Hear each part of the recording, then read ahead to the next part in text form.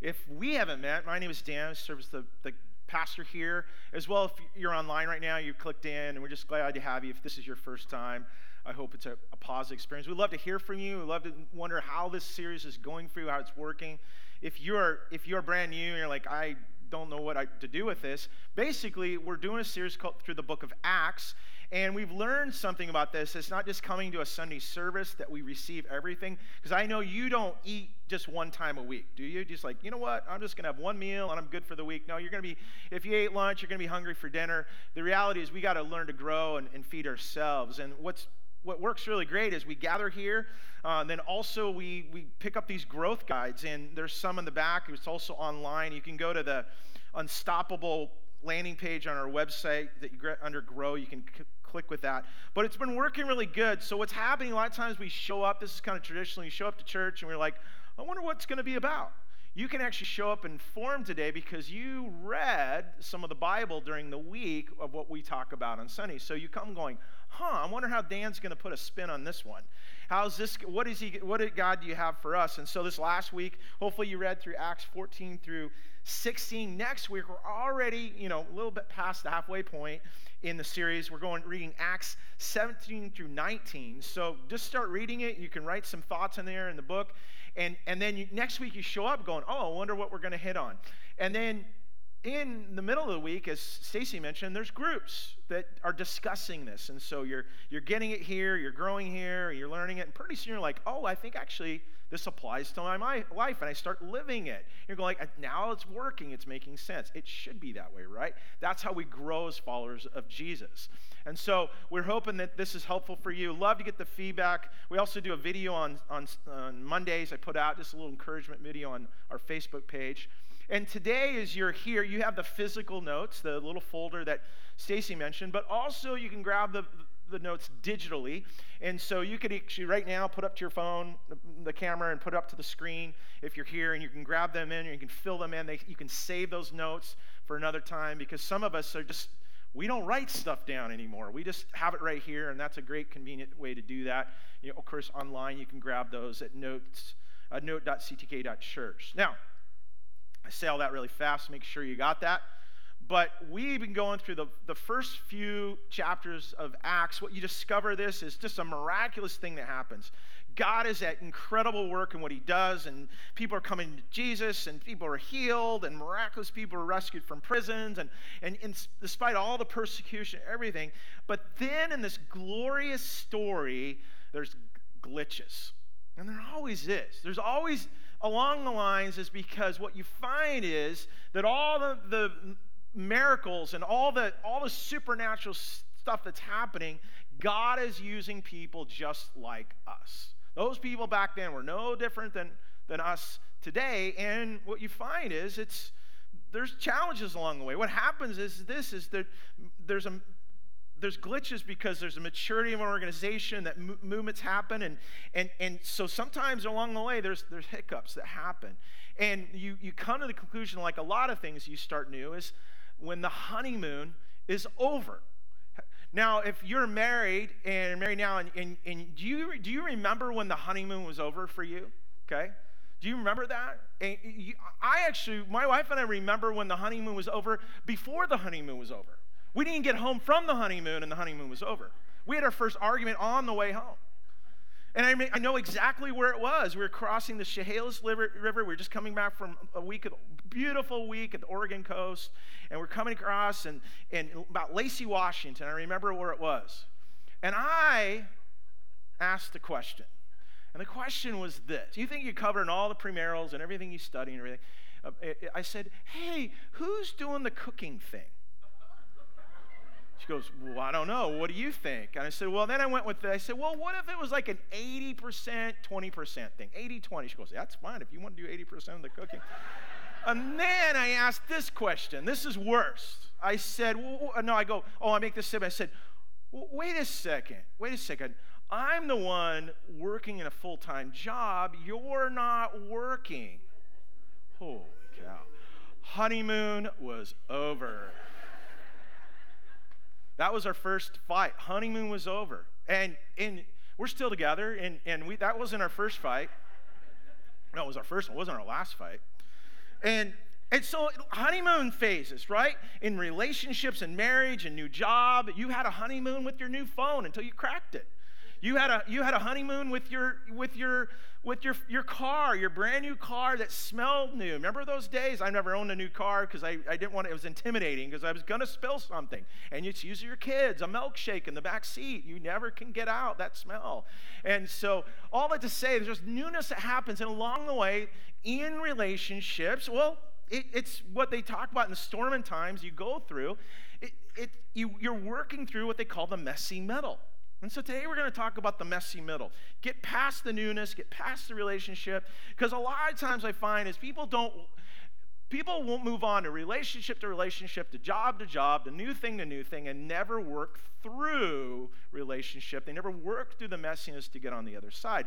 And what you find in Scripture, and you look at the early church, is yes, this is an unstoppable mission that Jesus is going through. It's a movement that's happening, but even in the best Jesus movements, there's complications that happen along the way. And we get to, or this last week we read in Acts 15, you discover something. As we talked last week, there was this glitch that happened where people that weren't of Jewish faith were coming to faith in Jesus, and the Jewish people are going, don't they need to be Jewish to know Jesus? No, they don't have to. But then you think that, okay, we're good, we moved on. No, not quite, because then they go, well, you don't have to be Jewish, but they, inherit anything, but they do need to do Jewish things to follow Jesus. And so they have this meeting in the Council of Jerusalem in Acts 15, and they come to the conclusion, no. You don't have to do that. You just need to come to Jesus. And with that, though, they gave some guidelines and some rules that go with it, like do whatever you want. No, there's some things. And so they came to a place. They kind of met in the messy middle, and they worked this thing out. And it was great. Now, that works really good for rules, but when it comes to tension in relationships, it's a whole nother level, because really everything flows out of relationship. And what we find is at the end of Acts 15, there's two famous guys in Scripture that had it out. They weren't getting along. There was a heated conversation that took place. And so I want to jump into a text this morning that we're going to look at. And as we do, also here toward the end of the service, we're going to have a time in communion together. So if you're watching online, you might want to grab your crackers and juice and get ready for us. And we have it here that we'll do. But before that, it says this in verse 36. It says, after some days, Paul says to Barnabas, let us return and visit the brothers in every city where we proclaim the word of the Lord and see how they are. And basically, they'd gone a first missionary journey that we read about. Now they're getting ready for another one. Now, Barnabas wanted to take with them John called Mark. But Paul thought best not to take with them one who had withdrawn from them in Pamphylia and has not gone with them to the work. And then arose a sharp disagreement. So they separated from each other, and Barnabas took Mark with him and sailed away to Cyprus. But Paul chose Silas and departed, having been commended by the brothers by the grace of the Lord. And he went through Syria and Cilicia, strengthening the churches. Now you read that, you're going, what's the big deal, Paul? Why do you want to leave out John called Mark out? I don't know why he's not just called John or Mark, but anyway, it's John called Mark. There's a reason for that. Okay? But why leave John Mark out? What's the big deal? What's your thing? Well, what we know about John Mark is this. He's a son of a woman named Mary that we find. There's a lot of people named Mary, and this lady named Mary, we find it. She's in Acts 12, where the believers gathered in her home. That's where he shows up in Scripture. And Mark is mentioned as a companion of Barnabas and Paul in the first missionary journey. So you read in chapter 13, Paul is referencing something happened back then.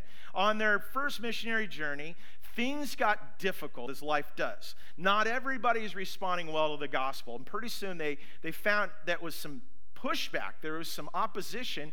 And even you can look back and reference that there was demonic activity. There was spiritual battle that was going on. And it's most likely John called Mark was like, he's a young guy. He's like, this is too much. And he heads home. He bails on him, basically. Paul thought, I'm not going to take a guy with me that bailed on me last time. I don't need to take a quitter with me on this next thing I'm going to be doing. I can't risk it. Well, Barnabas defends John Mark. Come to find out, it's his cousin, right? So so they're like, there's loyalty there. And it's just like, and what happens, Scripture says, Luke writes, there was a sharp disagreement that arose. Now, I think Luke is being very honoring there, but he's being very honest as well. We look at this, and as amazing as the gospel is and how it touches lives, there's times there's going to be struggle. There's times where imperfect people, we know this, are going to collide. And there's differences of opinions on how to go about it. They all wanted to do the same thing, as to get the gospel out to people, but they weren't getting along, and there needed to be some grace given, and some grace wasn't given, and there's reasons for that of what was going on in the situation. And what we find, though, is even in this situation, there's some healthy things that are happening that we look at, that we look all through the New Testament church, that there's some healthy ways of dealing with conflict. It's a topic, in fact, so much brought up in Scripture that Paul later on writes about that, and you sometimes read and go, man, you should practice your own preaching, Paul, what you're saying here. It could even be stemming back for this, because he knows through his own experience that sometimes we don't all get along, and we've got to work things out. And he made sure in his writing that there would not be further potential divisive things that could rise up. And we could just learn a lot from the early Christ followers of how to handle conflict in our lives. Especially in our world today, we truly, over and over hearing this, of being so opposite of handling conflict, of being this cancel culture, how about cancel culture today? And so, because we live in a society of extremes, right? Everything, right now, if I'm not a TikToker, but I understand there's a lot, there's extremes. Even if you look at things, people do things in extremes video, and extreme ends up being outlandish and sometimes dangerous. People do, and when we see that in technology and virtual reality, and we see people extreme sells. It's fascinating for people. You watch a commercial and you see this person, it's their wildest dreams are coming true, and it's phenomenal. And then the one person that's not using the product is like it's gray screen, and they're depressed and down and everything. At the end of it, it's a shampoo commercial. You're like, is that really that extreme? It's just it sells though. It's that happens. Extreme elects people. You've heard this. The tension we went through in this last presidential election, we're still at PTSD from that experience, right? But it's this radical left or the racist right, and there's this demonizing and mixed characteristics of people opposite, because that is how you get votes. It's scare tactics. Extreme is where fear lives. That's where it lives. Fear lives on the edges. Doesn't really in the middle. And so what fear does, it promotes hate. And hate generates more clicks, more dollars, more votes. That's how if you want to enter office and win, go ahead and you demonize the other side. That's how politics go. That's how sales go. That's how the world seems to be functioning in our life. Extreme stirs people emotionally. And if you can get people divided, just like the social media algorithms that push people to the edges politically and socially, you push people to edges, what we found is there's no, is it civility? Is that how you say that? There's no common decency in any kind of debate any longer. To sit down and talk with somebody different than you is so opposite in the very divided culture. And let's just admit, we've been talking about this, it's affected the church too. People that once could have a conversation with each other are not able to do that any longer. Somehow hate got involved. And I think a lot of it's because of fear that's taken people. And so this unstoppable movement, it is a movement, but I'm wondering the question lately does God, with all that's happening, does God need to do a workaround? Does God need to go, well, you know what, I'm not going to be able to fulfill my will and what I want to do with this generation right here. I might have to wait a generation. I might have to work with a different group of people. I might have to go with a different culture, a different thing to fulfill my will, because they don't seem to be getting it. Living on the extremes is not working. It's dividing, and division isn't God's will at all. What really is God's will, and we'll talk about this, is the middle, to be in the middle. Now, when we hear the middle in our extreme worlds that we live in, we go, well, wait a second. No. Middle doesn't. That's me. We say this. We say it's mediocre. It's vanilla.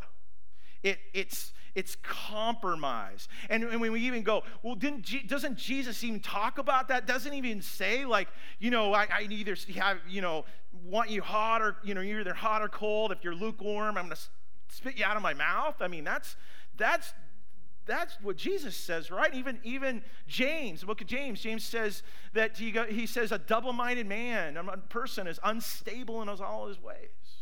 And I would say all that's true. But when we're talking about the middle, we're not talking about compromising our values. We're not talking about compromising our biblical convictions. What we're talking about, because those are anchors for truth. We're not going to do that. But what are we talking about the middle? It's not about the rules and morality. We're talking about navigating relationship. So in fact, this is today, I really firmly believe this. Living in the messy middle is God's will. I believe this. I could see it, how they worked it out in the early church, as we see here, because in the middle is where the problems are, in a sense of how to handle them, to come to the table, to come to the place, saying, how do we work this out? And it's messy. That's the challenge with it. And when you do that, you will get to know somebody, and you go, man, they're a mess, right? And then you look up, you turn the light on in the morning, you look in the mirror and go, what a mess, right? We know people are messy. That's where things are. But in the middle, it's not about meaning in the middle. It's not about belief. It's about attitude. We've had some new construction in our neighborhood the last few years, and house being built, and so it's kind of we just have like lots of porta potties in our neighborhood. We had for a while, and so we're going along, and I don't know. It seems like it's Friday. The porta potty pumper guy would be out there, and I drove by him one day. He's got the hose, and he's pumping it, and he's smiling and waving. And God just says, I said, and I was just thinking about this, and I said, man, that guy, what a great attitude he had. He has literally the crappy job. And he's, it is about attitude. It's how we approach. Talk about the messy work to do. And I want to say, it is messy. It's difficult, but how do we live in this messy middle? Well, I want to pull some thoughts for us from this passage here this morning just to glean. And I would say this first. You can write this in your notes, that arguments are going to be inevitable, but division is a choice. Arguments, you're going to have disagreements. If you can't live in La La Land, you're not going to have, anytime there's two people together, you're going to have conflict. Well, for me sometimes, it's myself. I get in trouble with myself. I fight with myself sometimes. There's conflict always, but how we respond, division really is a choice. It says a sharp disagreement. Picture direct words. Picture some voices being raised. Sharp is sharp. It's not dull. It's not nice. It's a difficult place they were in. Real feelings were real people with real egos. Paul felt he couldn't trust this guy. John called Mark. And Barnabas is like, his literal name means son of encouragement. It's like, let's give my cousin another try. Paul's going, nope, not going to do it. They agreed to disagree, and they moved on. There's mutual respect. We don't have evidence. Let me show later. There wasn't a lot of evidence of division in the church because of it. But the truth is, disagreements and even heated arguments, it's all about how we conduct ourselves in the middle of it. But the problem is our egos and insecurities, that are much of it's promoted by fear, it's very, very difficult for us. Listen, you can agree to disagree without bringing damage. Is that possible? Yeah, it's how we approach it. It's our attitude about it. It's learning to fight fear. And especially if you're married, you know what that's like. And you remember the moment the honeymoon was over. And I remember, as we were driving back and, I realized this, first fight, not the last one. And so we decided we need to set some ground rules. It's kind of like, boxers get together, and the referee brings them. They're looking each other eye to eye. And they're like, hey, listen, no sucker punches, no hitting below the belt. And, stop when the bell rings. Okay, those were the rules, right? And so we applied our 3 rules. We had first rule was this in our marriage was to fight fair, is that we're not going to do any kind of threats. We're not going to use the D word. We're not going to go, if you don't this, I'm going to. No ultimatums, we learned. Rule number 1. Rule number 2 is that we're not going to name call anybody. We're not going to say, you are such a blank, blank, blank. I'm not going to do that. And the third one is we're not going to go to bed angry. The third one was a tough one. The third one was difficult because the Bible says don't let the sun go down in your anger, and so sometimes the sun did go down, but we didn't go to bed yet, and so we talked in wee hours in the morning, but worked it out. Did we get it all solved that night? No, because that same fight came up a year later. I thought we already covered this, right? All that to say is, it's not perfect, but you move into the messy middle. In a marriage relationship, it could be with your coworker, it could be with a boss, it could be with a friend, but it's learning to do and working through what you're working through. This is what I've learned this. The wiser you get, the more experience you have and greater emotional maturity in our walk with Jesus, the more you see people for who they are as human beings, as opposed to figures you have to fight against. The growth and maturity and the steps you take toward that, where you come, this is not an enemy, this is just a disagreement that we're needing to work through. But it's messy. I've learned this, and my wife and I have learned this too, that any relationship can be worked out if there's enough humility on both sides of the people. I know that sounds idealistic, and you're going, wait a second. How those relationships are worked out is another thing, and what ends up happening of them. But think about that. If there's enough humility involved, and when it's in the center of the ring or the center of a table, or it's knee to knee on a couch talking it through, it really does matter. And it is the middle of God's will. Now, living in the messy middle, knowing this is this. Disagreement can lead to separate directions, but it doesn't have to sever the relationship. Disagreement can lead to separate directions, but it doesn't have to sever the relationship. Let's go back to what Scripture says. It says they had a sharp disagreement, and they parted company. Barnabas took Mark and sailed to Cyprus. Paul took Silas and left, commended by the believers to the grace of the Lord. And he went through Syria, Cilicia, and strengthened the churches.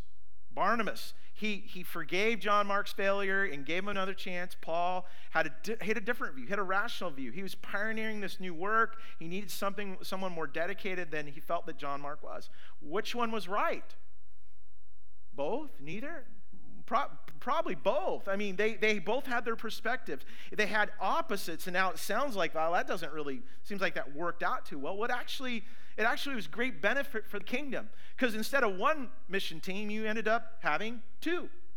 But how I know, but it's like how it worked out. But that's what happened. God still used both of them. Even though they had disagreements in how they go about it and who they're with, they built trust with different teams that do that. See, in fact, we've been here, the longest every adult church life of a church has been this church. And we've seen people, if you've been here a long time, we see people come, people go, people pass away. We've had, crazy stuff happening. We've had where people were, they left on unhealthy ways. And then there's times where, there was a parting of ways that took place. And look back on where people are at now, and they're doing great work for God's kingdom. It's amazing to see that happen in the most hard, difficult times. And yes, sometimes it is awkward seeing a person in the store that, well, it didn't end well, but the relationship went 2 ways. But I can put my head on the pillow and go, I did all I can. I can wholeheartedly, and I think some of them as well in the relationship. I've learned this in recovery is you're only responsible cleaning your side of the street. You can't be responsible for your neighbor and what they're doing, how they respond to that. And so what means is this proximity doesn't have to affect the relationship, though I say it affects it. It doesn't have to sever it. And one day, of course, we're going to be all back in heaven again.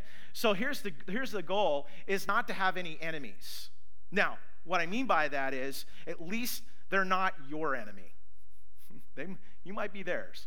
You can't control that part of it. It's learning to work through it. And so what I love about Paul and Barnabas is that the mission grew and God's kingdom grew. And this is what I love. It says, it's strengthened of the churches. It wasn't just one church that got strengthened, but many churches did. Next, know this, and living in the messy middle is time and trust can allow a new perspective. Time and trust can allow a new perspective. As we read through the book of Acts and then into the rest of the New Testament, Paul, the Apostle Paul, is the one writing many of these things about, and this is how Paul's writing is, and much of the epistles is this. You're going to get doctrine in the beginning of the letter, talk about who God is, who Jesus is, so sovereignty of God, the divinity of Christ. You're going to learn just the work of the Holy Spirit. You're going to learn about God, and then you're going to learn Christian living. You're going to learn about how to apply it to your life. And then a bulk of the writing in Paul, you find, is learning to get along with each other. Much of it, he talks about problems and issues.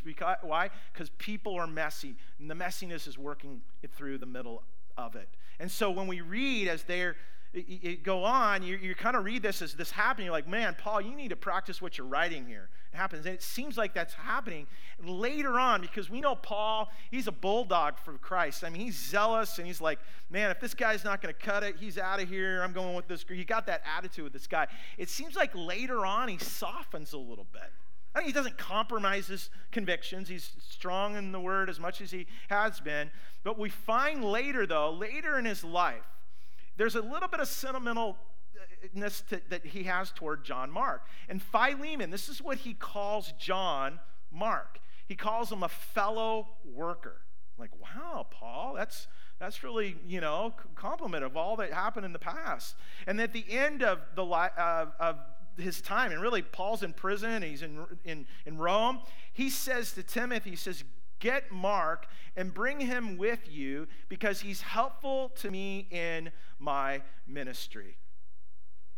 Obviously, things must have worked out, or that John Mark proved himself. John Mark was a young kid, and all of a sudden he grew in maturity and ended up, grew a beard and has a family, and he ends up, doing great things. And so here Paul goes. He's just not one young guy over here. He's a peer. He was very helpful for me. John proved himself. Now, we don't read any kind of apologies. We don't read that Paul forgave him or anything like that. Maybe that was just assumed that the relationship worked out. There's no grudges or anything that's happening. Here's the thing. Time does wonders if we are all moving toward maturity in Christ. Time does not heal if you're not doing anything and growing in maturity toward Jesus. It's just time can actually embitter it, make it worse. And so committing to the messy middle is understanding a person's perspective, and even over time, God will reveal and understand it. What seems like a huge mountain ends up just being a speed bump at some point in our life. But that was a big mountain, and now the perspective's changed a little bit. And so all of it we find is, which I love, it's so cool about John called Mark, is not only does Paul affirm him at the end, but he's affirmed by the entire church. Now, how do we know that? Well, guess who wrote the book of Mark? John Mark. So the entire church, why do we know the entire church? Because they put that gospel in the Bible. The early church fathers, no. And it's all based on the relationship, the fact that, there was tension, there's difficulty, it got worked over time, there was a perspective going, we're all growing, we're all maturing toward Jesus. It's a beautiful thing. I don't know, we wouldn't have that version of the gospel. It wasn't for this reconciliation that took place. Now, finally, as we get in close here toward communion, I want to encourage us with this. Lastly, in moving toward living in the messy middle is this: for us to be people of peace when all possible, no matter the price. That's a lot of P's right there. Be people of peace with all possible, no matter the price. The end of Acts 15, what does it say? Paul chose Silas and left, commended by the believers to the grace of God. even in this sharp disagreement, there was probably enough respect going, we're going to still bless you guys. We're going to still send you out. And I love how Paul puts it this way in Romans 12. The one that had conflict, the one that worked through it and learning, now encouraging others, he says, if it is all possible, as far as it depends on you, live peace with everyone. It's all possible. If all it depends on you, do whatever you can to work on you to be able to do that. You can't trust in the other person that's going to do that. You offer forgiveness and grace. Will they do the same? They might not, and you know that, but you've done your part. With all possible, do that. That you went to the middle of the relationship, even though they don't. You understand your role? You did what you know to do. And I think that's for us to understand is this, we've seen this happen. When conflict happens, people bolt. When conflict happens, people go to the edges rather than move into the middle. Committed followers of Jesus run to the middle to fight for the relationship and fight for unity to happen. But it's all about meeting in the messy middle. I'm going to invite these guys to come back up as we prepare for communion. In fact, if you could do this right now, if you could go ahead and get pre-peeled your communion. It takes a little dexterity with your communion you have on the chairs there. If you grab one, and then if you're online, we're going to just have this moment. So as we're getting ready for this and prepared, I want to move into time of response. And I want to ask this question this week. How will you move to the messy middle this week? How will you do this? Some of you are going, I see a lot of head nods. You're right. What about the relationships you have? Let's make it super practical. Because this is to say, hey, you probably have some relationships that need to come into the middle a little bit. You've been on the edge. You've avoided. You've maybe you can confess that you've talked bad about somebody. You talked around somebody rather than going to them to talk about the issue that needs to be talked about. What do mature followers of Jesus do? They take a step forward. Would that other person step? You don't know. They might. What I love about the Bible says when we step toward God, God steps toward us. So when we step toward Jesus, Jesus says, he'll come closer to us and who he is to us and reveal himself. Draw near to God, he draws near to us. So who is that? Maybe it's your marriage, maybe it's a kid, a coworker, you got an employee, you have someone, that you're going, man, I need to kind of make it right. I need to have a conversation. Maybe you've been wronged, and they don't know it. You don't know what you don't know. And the Lord will help you gently to confront them. Say, hey, what you did is really hurtful. What you did is not helping us. How can we talk about this? Maybe there's disagreement. And, there's times you have to agree to disagree. But remember, you don't need to compromise your values, your biblical convictions. That's not what it is. It's all about the attitude. If we could be like the pumper guy. He's waving, holding the hose. Smiles do a lot. And it's not fakey. We're not trying to be fake. We're just saying, how can I come? With all possible, Paul says, if it all depends on you, make peace. Make peace to do that. I'm so glad I don't have to do that on my own. I'm so glad that I don't have to figure out my messy middle and where I'm at, because when sometimes we feel we're in a mess, we actually have the Lord himself to help us with our mess. I remember years ago in Idaho, we had a guy named Chase. He was a student we had, and it was a messy situation with him. He was a kid that was taken in and cared for, and I remember, we think it was him, but the church caught on fire during church, and he was unaccounted for. Can't really prove that he caused the fire, but then found out he caused a lot of fires, and he burned down a whole neighborhood one time, and sort of like, okay. And then someone says, I want to sponsor Chase to go to camp. I'm like, camp? I don't know. It's in the woods. I don't know if that's a good thing. And so I thought, well, we'll just bring him to camp. And so I'm like, praying, just protection over our cabins and stuff. And then we're in a chapel service, and the director comes up and he says, we got a problem. I'm like, oh no, there's something on fire, and he goes, no, there's somebody took maple syrup and they spilled a whole gallon of maple syrup in the kitchen.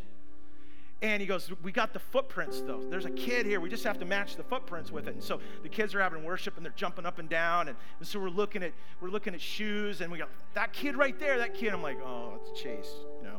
So we bring him out. We bring him to the kitchen, and the director says, Chase, you did this, right? He goes, no, I didn't do it. He goes, we got footprints. Turn your sandal over, and the footprint matched that. You did it. You're guilty kind of thing. And so you need to clean it up, and Dan's going to supervise you.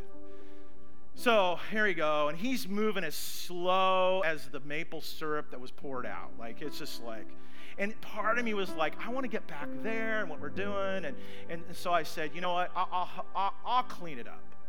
And God just prompted me. He's like, you know what, clean it up for him, and then share with him that I'm the one that cleans people's messes up. And again, I don't want to be the hero of the story because I wanted to go get it cleaned up anyway. But God reminded me of my own messes, my own difficulties. Even though the ones I even do and the things I didn't mean to do, we all have messes. God came through Christ to clean up. He came into the messy middle in our lives. He's the one. I mean, you think about it. Jesus came, and he didn't lean toward the religious and follow that direction. He didn't lean toward the other direction with the Romans, and both wanted him dead at the end. He went down the middle. He took the messy middle. He chose that. And he hung in the middle of two thieves on the cross. More than anything, he was in the middle between a holy God and a sinful, broken world.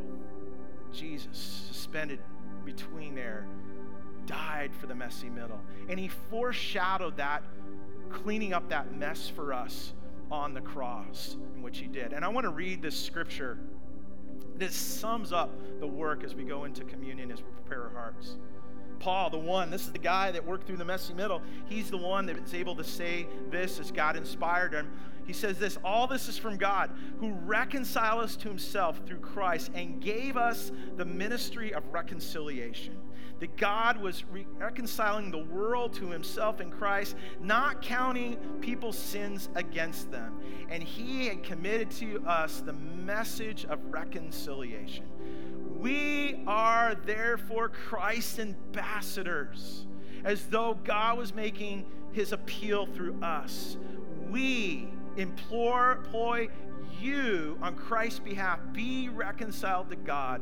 God who made him who had no sin to be sin for us, so in him we might become the righteousness of God. That is the work of the messy middle that Jesus did for us, that we're called to do for one another. This ambassadors of a minister of reconciliation as the body of Christ. Let's get in the messy middle. Let's help, but we don't have to do it on our own. We have the strength and the work of the one that already did it for us. And Jesus foreshadowed that work. When he gathered with his disciples that night he was going to be arrested and the next day crucified, he recognized what the mess that all that happened to mankind and what the sacrifice of leaning into the middle, what it looked like, of the sacrifice of his very body. He said to remember what he was going to do. He says this is my body that's broken, that's going to be put to death for you and for all mankind. Eat in remembrance of me. Let's do that this morning.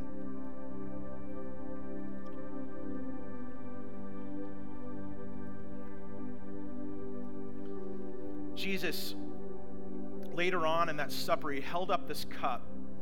And this cup represented the cup of wrath that actually was what it was for. It was the cup of suffering that he was going through. It was the messiest of the middle to take all of mankind's sin. Not only the physical torture that happened on the cross, but in the messy middle, he became sin for us. What does Scripture say? So that we become the righteousness of God. And it's through his blood to give us that forgiveness of sin. So he said that. He held up the cup. He says, this cup represents my blood for the forgiveness of sins. Drink in remembrance of me. Let's do that.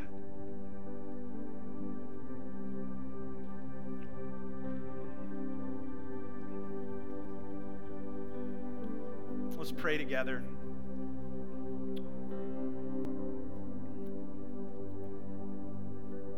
Lord, it's so important that we take this time like this to examine our own heart. not only to eat and drink in this symbol of what you did, Jesus, for us, to bring reconciliation between us and a holy God. That we're messy and we there's nothing we can do to earn or anything to go on the mission with you and to go toward you. We recognize that, Lord, here today. And I pray that would be for everyone in this room, those watching, that you did that work.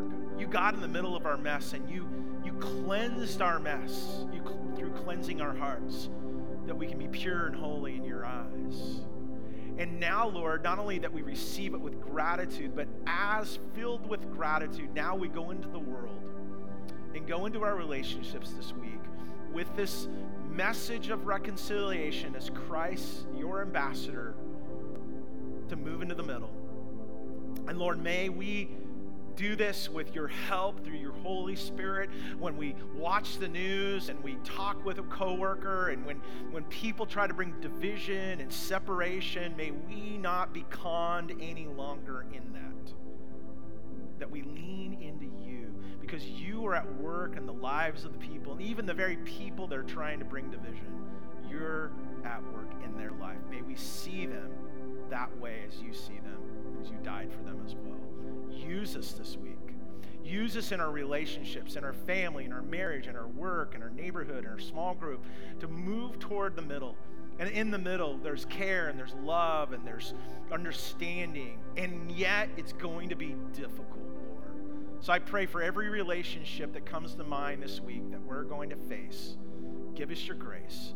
Give us the help of your Holy Spirit to guide us and direct us toward the middle. And Lord, we will leave the results to you, that we trust, that we do with all we can. If it's all possible, Lord, that we would attempt to make peace with others around, because, Lord, you have already made peace with us through the work of the cross, through your great salvation you provide.